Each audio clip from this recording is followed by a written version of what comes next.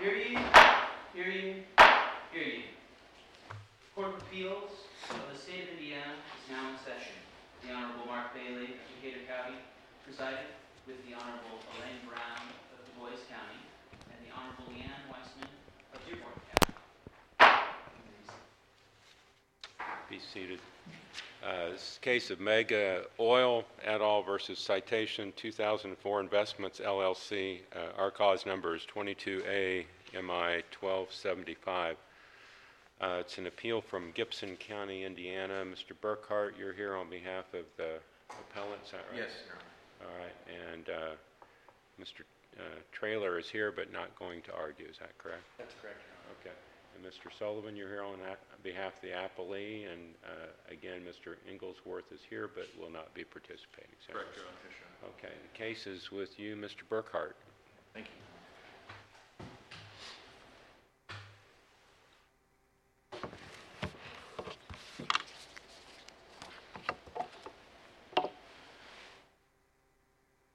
May it please the court, Robert Burkhart on behalf of the appellants. The trial court's order should be reversed on this de novo review because Citation had knowledge of the Keck Lease cancellation within its chain of title. The Declaratory Judgment Act cannot alter Citation's contractual waiver, and the first summary judgment order was not law of the case. And I'll start with the first one.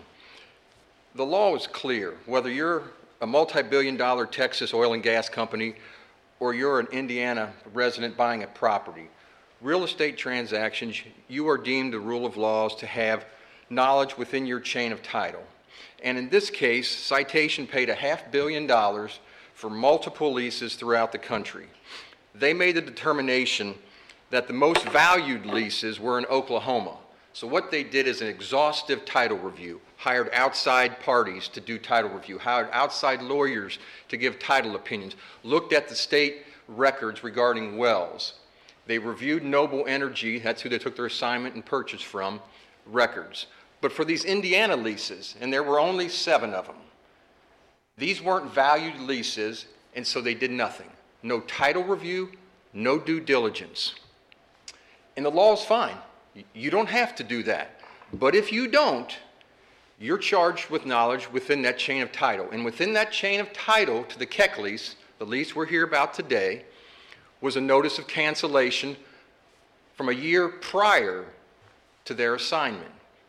In accordance with the statute, the landowner, Ms. Pegram, filed a notice of affidavit of cancellation with the Gibson County recorder.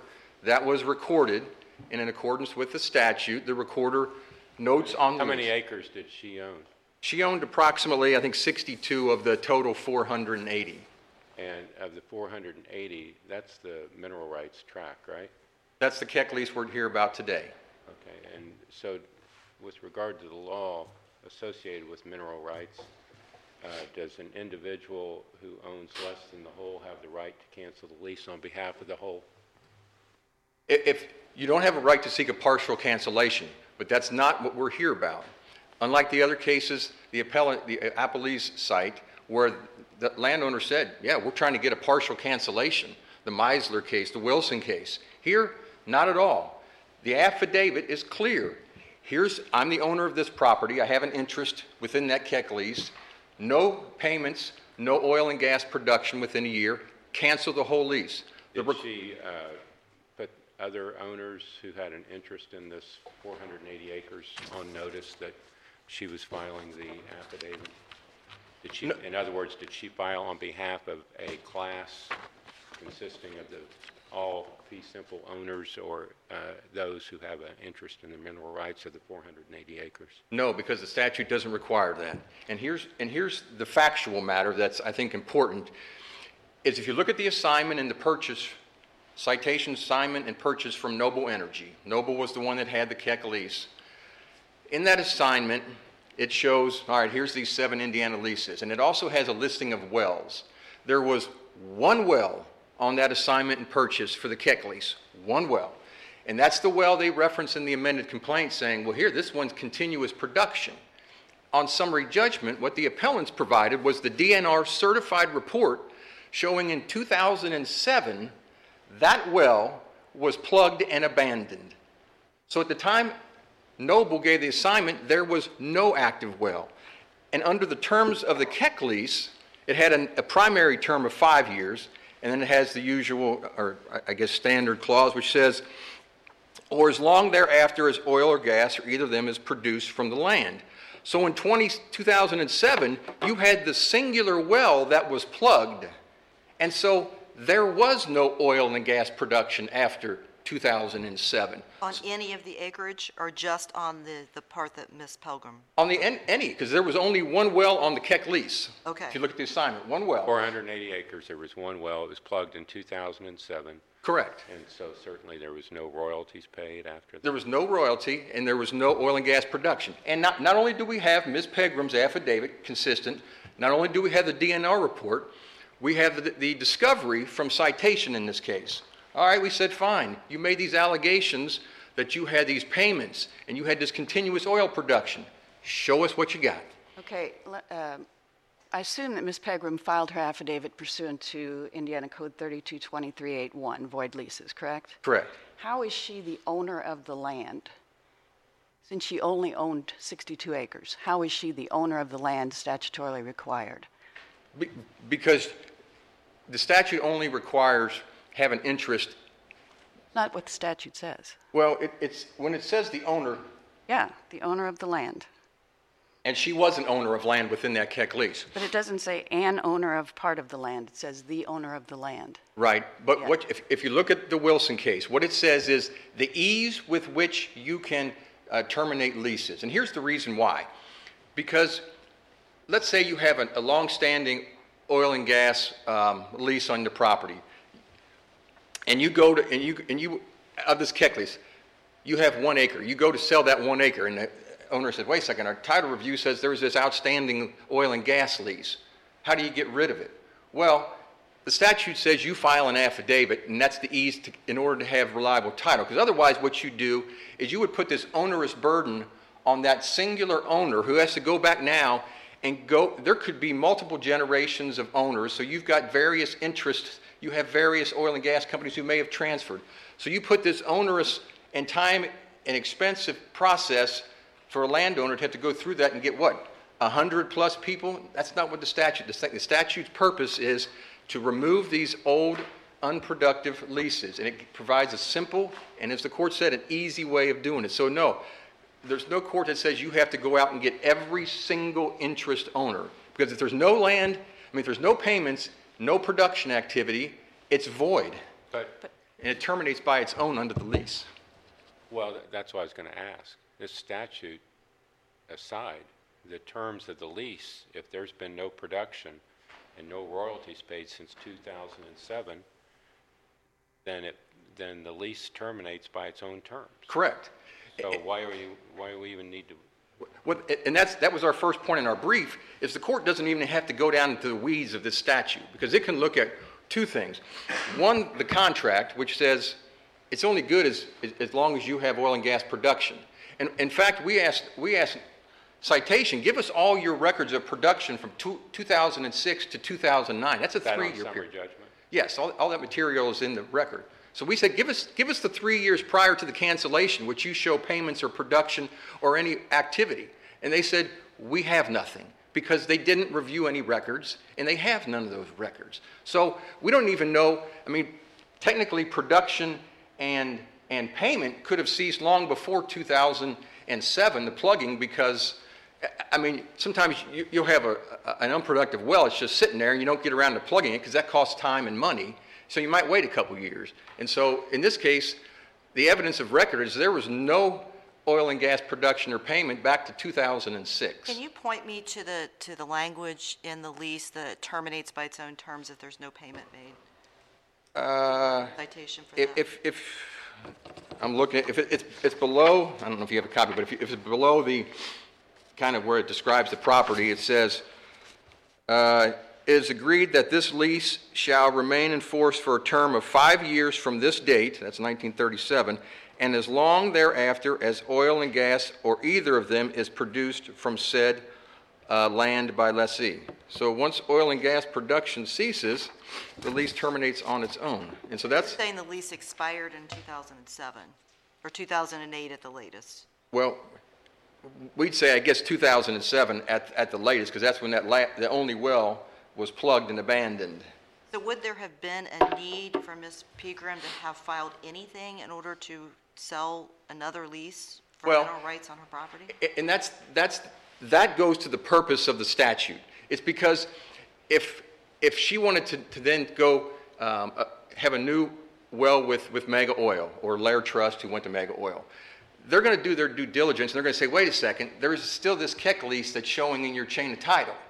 And so what the statute says, well, you can just file this affidavit, and that's what often happens is, you may have a 100-year lease, it's still sitting there on your record, and so what the statute allows you to do is file this affidavit, the recorder takes it, and on the face of the lease says that lease is void and canceled. So that way, the next person who you're selling it to looks through the chain of title and says, okay, this old lease has been canceled, so I don't have to worry about that. I think Citation is saying that when Ms. Pegram filed that document, it was void on its face because she didn't file for the whole entire part of the property because she wasn't the owner of the entire property.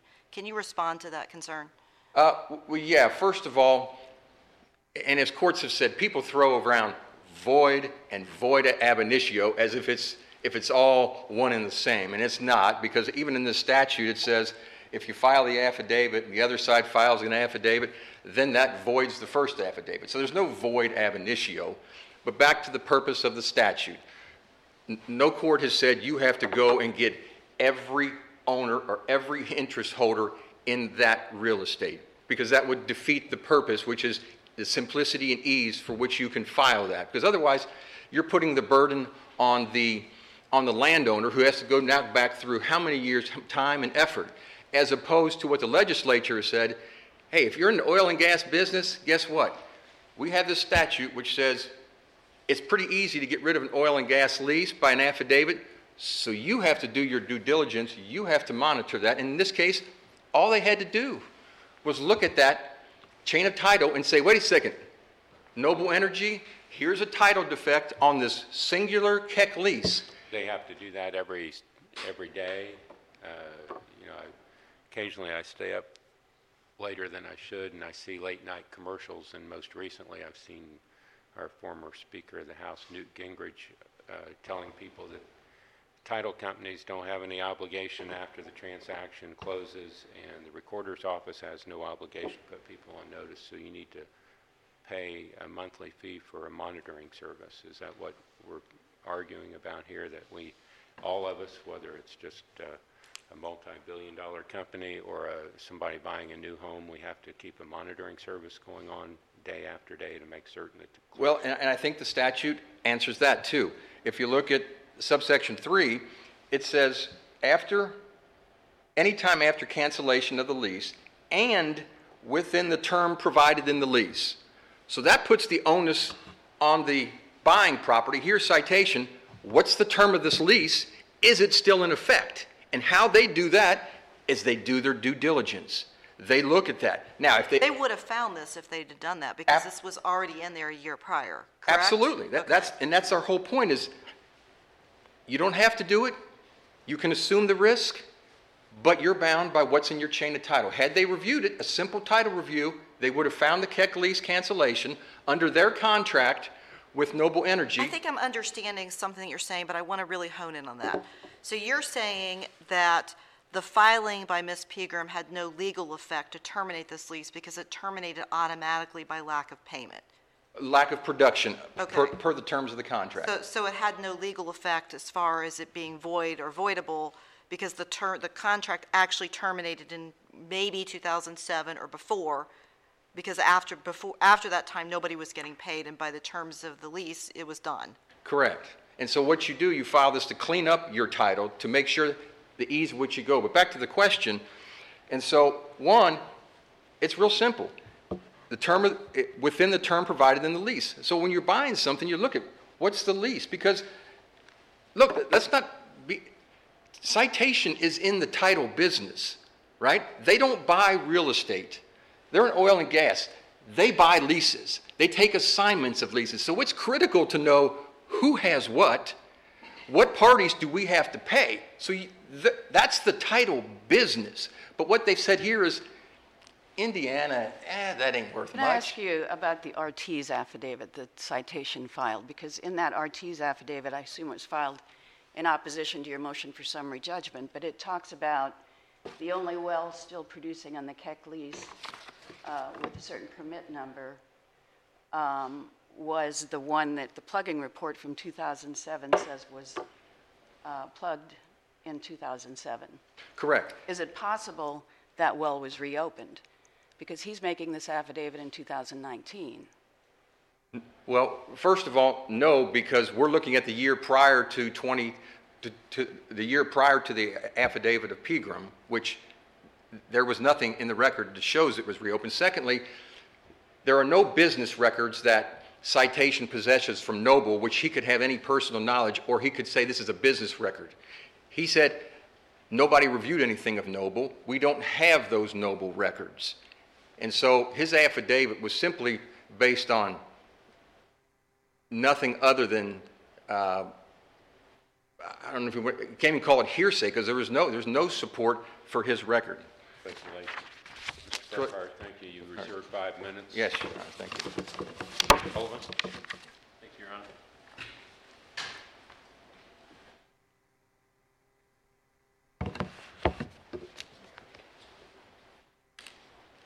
May it please the court. Thank you, Your Honors. I want to jump into that production issue because there's a number of things to clarify, but before I jump into that, I do want to point out that the issue before you today was reviewed by not one, but actually 2 trial court judges who reached the same conclusion, that the defendant's attempts to cancel the Keck lease by recording an affidavit for production or regarding production or lack thereof on a small portion of a lease was invalid as a matter of law.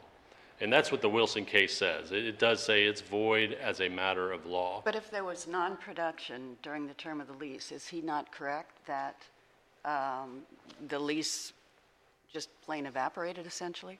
Well, He didn't even need to file this affidavit. If there was no production on the entirety of the lease, Right. that would be the case. Okay. However, that's not the facts of the record in this case, and Okay, that's what- why I wanted to jump into Okay, that. good. What are the facts in the record, that affidavit?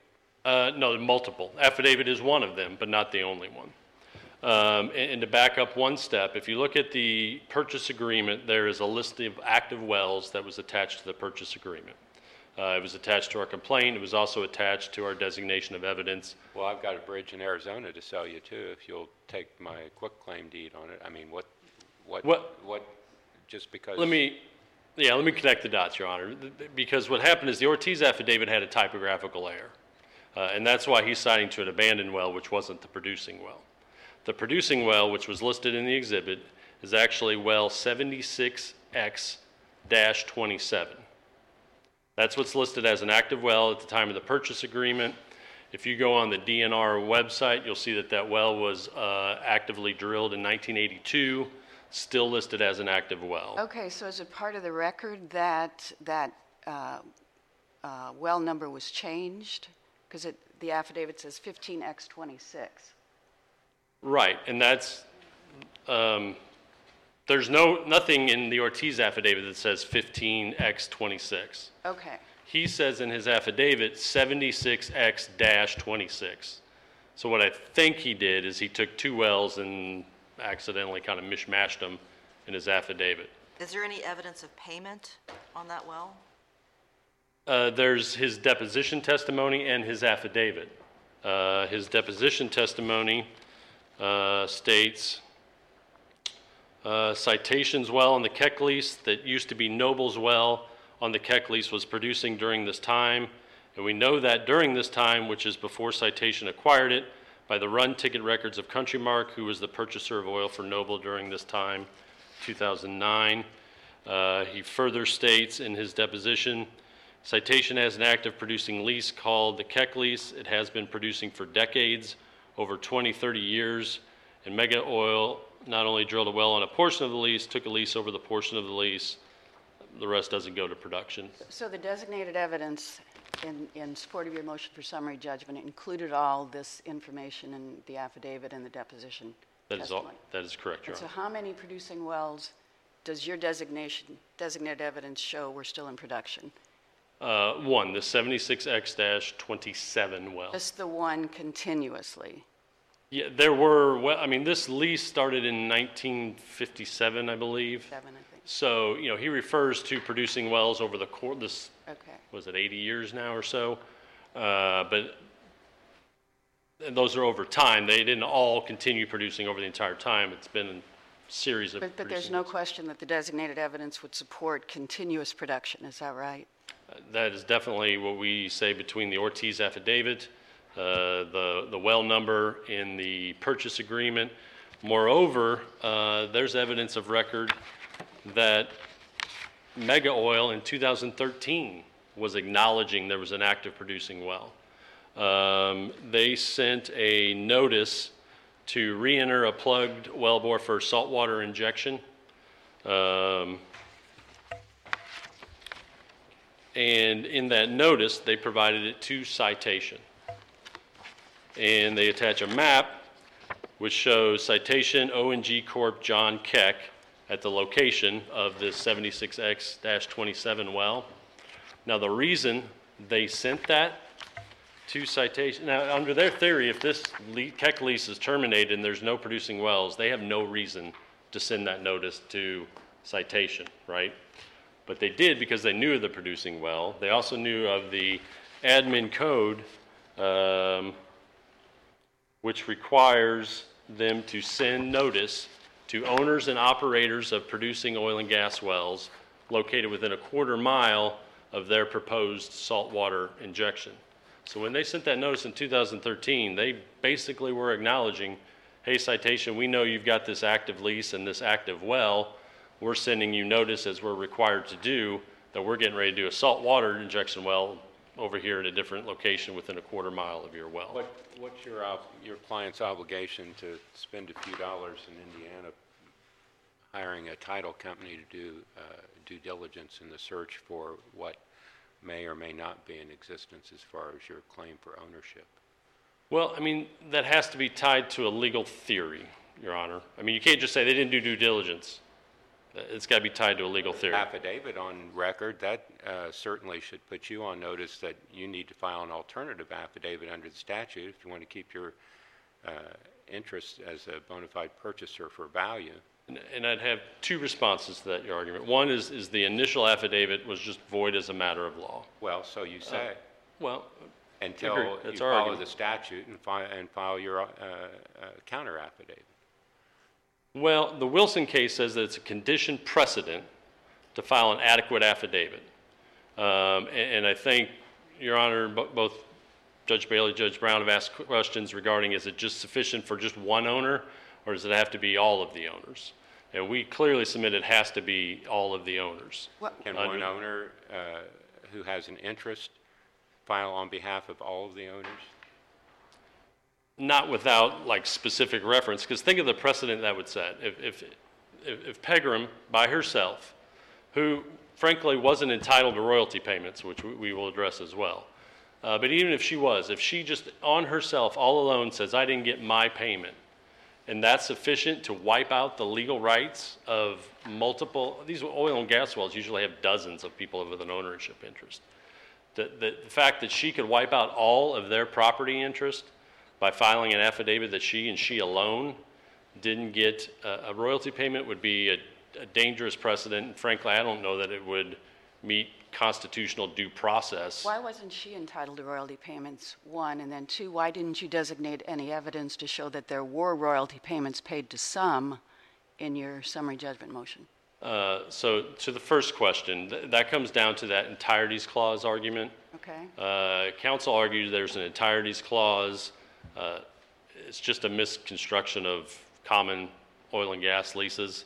The clause they cite to is a lesser interest clause, which talks about if I buy your interest in a lease, Judge Weissman, and you say I've got 100% of this lease, and I'm going to get 100% of the royalties. We subsequently do title work and see that you only own 50%, then that lesser... Of the land, not of the necessarily mineral lease. interest. Yes. Yeah. So I don't have to pay you 100% royalty on 50% interest. And that's what that lesser interest clause is. It's pretty clear from the language. We've also cited the Summers Oil and Gas treatise on that, that's what that clause is. It's a lesser interest clause. An entireties clause usually uses the word entirety and talks about acreage. That says if you own 20% of the 100 acre in the lease, even if we don't produce a well, you're going to get 20% of the pro rata royalties. That's clearly not what the language in the Keck Lease is talking about. There's no entireties language, no acreage language. It's just a lesser interest clause. So were there payments made? And if so, why didn't you designate those payments? There were payments made that Mr. Ortiz talks about when he talks about the run tickets. I think the honest answer of why it wasn't designated is we didn't parse out this error regarding the typographical error in the affidavit, and so we didn't have those from Countrymark because we had asked third-party discovery as to the wrong designated well. So there is designated evidence in Mr. Ortiz's deposition that I just talked about, but we don't have the Countrymark records yet regarding the payments that you're asking about. So what type of notice is required to trigger that 6-year statute of limitations? Is it simply having something in the recorder's office, or do you need to have the lease listed on the DNR database? Well, on the 6-year statute of limitations, I would say is not necessarily a notice question. It's a continuing trespass. So the 6 years would start when they stopped the continuing trespass. And we cite was it the Keene case? The Kerr case, I'm sorry, that talks about that standard where, you know, if you continue to trespass, every time they took oil out of the ground that wasn't their oil, they trespassed. And they continued to do that. Contrary to the Murray versus Lawrenceburg case, though, that was 8 years after the casino started operating, and the trespass had been continuing as the casino continued to operate on what Murray thought was part of her land. Well, I think there's a distinction there in that the casino was more of a, the building of it was, I know it takes time, but basically an isolated act.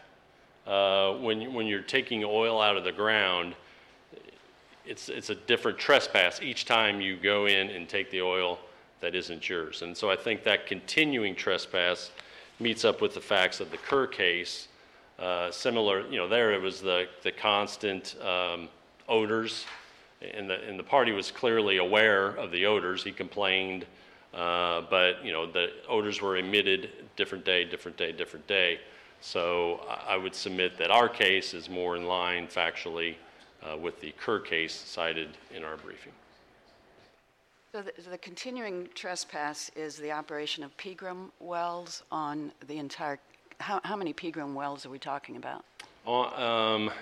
There is one Pegram well or Pegram well on, I mix it back and forth and I'm not sure which is right either, so that's why I throw them both out, Your Honor. Mm-hmm. There is one Pegram well on the Keck Lease at issue in this case. There are Pegram wells in Posey County separately, but just to try and be complete, there is one Pegram well on the Keck Lease at issue in this case. Why do you think that they obviously own surface land on the Keck Lease.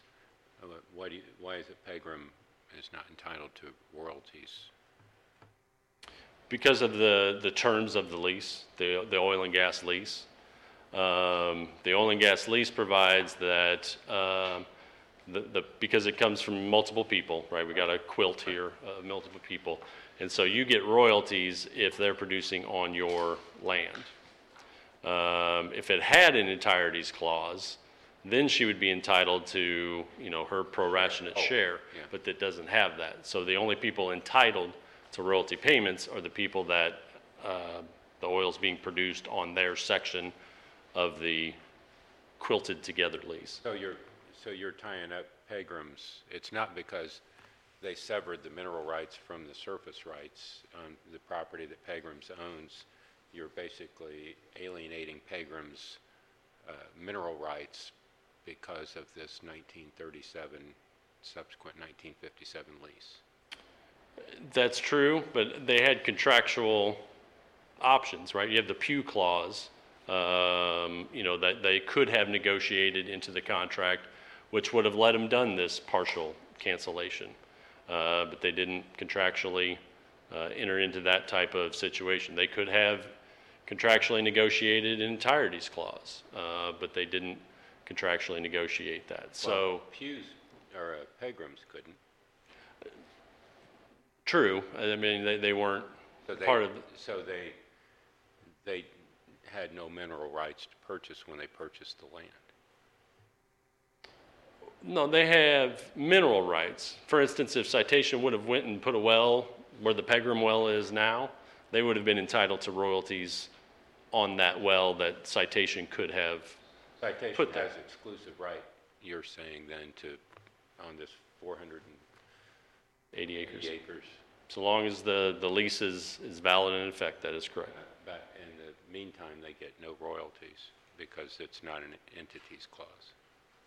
That's correct, Your Honor. Maybe you already answered this, but was the Pegram affidavit sufficient to cancel the lease as to her 62.7 acres? No, for two reasons. Okay. One is it's an inadequate affidavit under the statute. Okay. Along the lines of what I think we've talked about is, an owner can't terminate the lease. Okay. And that's what the affidavit says. She says, I am an owner, and I have not received any payments as an owner. Her affidavit does not say, I think under any reasonable interpretation, that I represent all the owners, and I'm saying that all of the owners did not receive payment. What's the truth of that fact? Have there been any royalties paid to anybody on the 480 acres? Yes, and that's the Ortiz deposition testimony specifically talks to that. Okay. So the affidavit was inadequate on its face. That's the Wilson case. Says it's a condition precedent to have an adequate affidavit to void the lease. Did I answer your question, Judge? I got sidetracked for a second. I'm not sure I fully answered your question. Sure, yeah. They though dispute that Pegram was not entitled to royalties, right? They're saying if there was continued oil production, they were entitled to their proportion of royalties from production anywhere on the property. And that's based on a misinterpretation of the lesser interest clause, calling it an entireties clause when we submit it's clearly not. Okay. If they don't have an entireties clause, then they don't have an argument for Ms. Pegram that she was entitled to royalty payments, at least not one that I've seen or heard from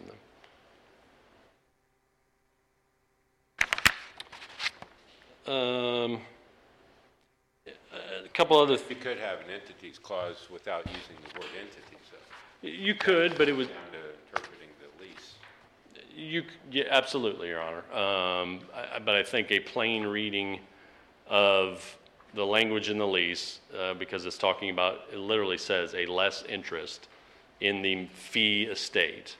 That's talking about lesser interest. When we're talking about entireties, you're talking about percentage of acreage of the lease. So, and there's none of that type of language. Who's committing the continuing trespass, the oil company or the person that owns the land? Definitely the oil company, because they're the ones operating on the lease. In trespass on your own property? Yeah, I'm pretty sure that we've pled that only against Mega Oil. I don't believe we've pled trespass. There is a against well Mega there Oil. on the property now. It's just who pays the royalties to the landowner, whether it's Citation or whether it is Mega, not whether or not Pegram is now entitled to royalties. Well, I would argue it's a little larger than that, because they're saying the whole Keck lease and all the people that had an ownership interest in the Keck lease have been washed out. They've said that Keck lease is no longer valid, and that the Pegram lease now applies. So, yeah, Well, we don't really have to go there. We can just, on your theory of trespass, I don't think an owner can be charged with trespassing on their own land. They may have allowed someone to step in, but there's a well on their property now. no, I think our claiming, I think the claiming it, well, no, I mean, one, our claim is for the, Royalties for that well that's on there now? I didn't hear your question. I say, are you going to plug the well that's there, or are you going to pay them royalties for the well that's producing and take it up with Mega about what they owe you for oil that's been produced from there, evidently contrary to what you would say is appropriate under the original lease? Yes, we definitely have a claim against defendants for the oil that has been converted during this time of trespass. We would argue that they need to vacate the premises, and what happens with the well after that, I think that probably gets into business decisions outside of legal arguments that I probably can't honestly answer for Your Honor as we're here today. I understand that. It's just I'm sorry. evidently someone found there was value in putting a well there, as opposed to holding the reserve and not having to pay royalties on it for decades. Yeah, I agree that was Mega Oil's business decision that they wanted to pursue it. The RT's affidavit, was that filed pursuant to IC 322383 with the recorder, as well as used for summary judgment purposes? Yes, Your Honor. So, all right, thank you. Okay. Thank you, Mr. Sullivan. Thank you, Your Honor. Burkhart, you have 5 minutes. First, let me get to this Ortiz affidavit, because we're here on summary judgment, and what's the designated evidence? Trial Rule 56 says admissible evidence. And we pointed out, Mr. Ortiz, his deposition, I didn't work for Noble, I didn't talk to anybody for Noble, and citations in the discovery, the request for production, we asked, give us the payment records for this period of time that's relevant, the year prior to Ms. Pegram's cancellation affidavit. They said, we have nothing. All right, give us the production records for that year prior. We have nothing. So Mr. Ortiz's affidavit is all based on speculation and non-fact. It's precluded under Trial Rule 56, and that's part of what our argument here today is. Did you file a motion to strike the affidavit? Yes, we filed it. And that was that ruled on? No. Okay. We filed objections to what they called undisputed material facts. Mm-hmm. We filed a motion to strike Mr. Ortiz, and we filed a motion for clarification as to the first summary judgment order. Because this is what they argued on summary judgment. Plaintiff's motion simply argues that the facts and conclusions of law already decided by this court support judgment as a matter of law on the issue of the validity of plaintiff's lease. Now, they're referring to the first summary judgment order. That was one party, Mega Oil, who filed a motion for summary judgment on their bona fide purchaser defense. The issue of the validity of the Keck lease had no bearing on whether they were a BFP or not. Right. And what Citation argued, here's our list of facts, and they said these are all disputed facts. They argued to the court there are genuine issues of material fact precluding this BFP, and the court in its order said there are significant questions of material fact on this singular issue. That wasn't law of the case, because at the time they filed that, there were a dozen defendants who weren't even in the case. Ms. Pegram wasn't a party to that motion. So if we agree that that's not law of the case, does your status, if you are in fact a BFP for value, does that defeat Citation's interest here? For Mega Oil, but that wasn't a summary judgment because that wasn't raised.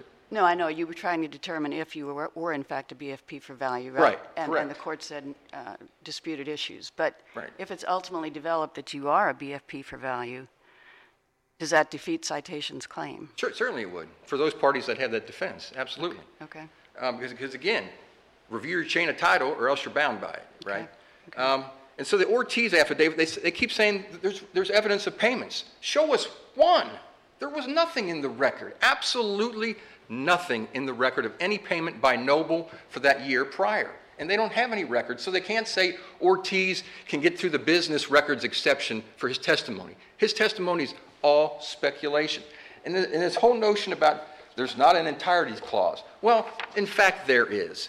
If you look at this, the lease defines lessor as one. Now, there were multiple parties, the Keck family, who had ownership, but there was one lessor. And what it says is, we pay lessor. Give us the record citation to that. It's the Keck lease itself. Exhibit 3. It's fine. It's attached to the amended complaint. Okay. But what it says is, we pay monthly royalties to lessor.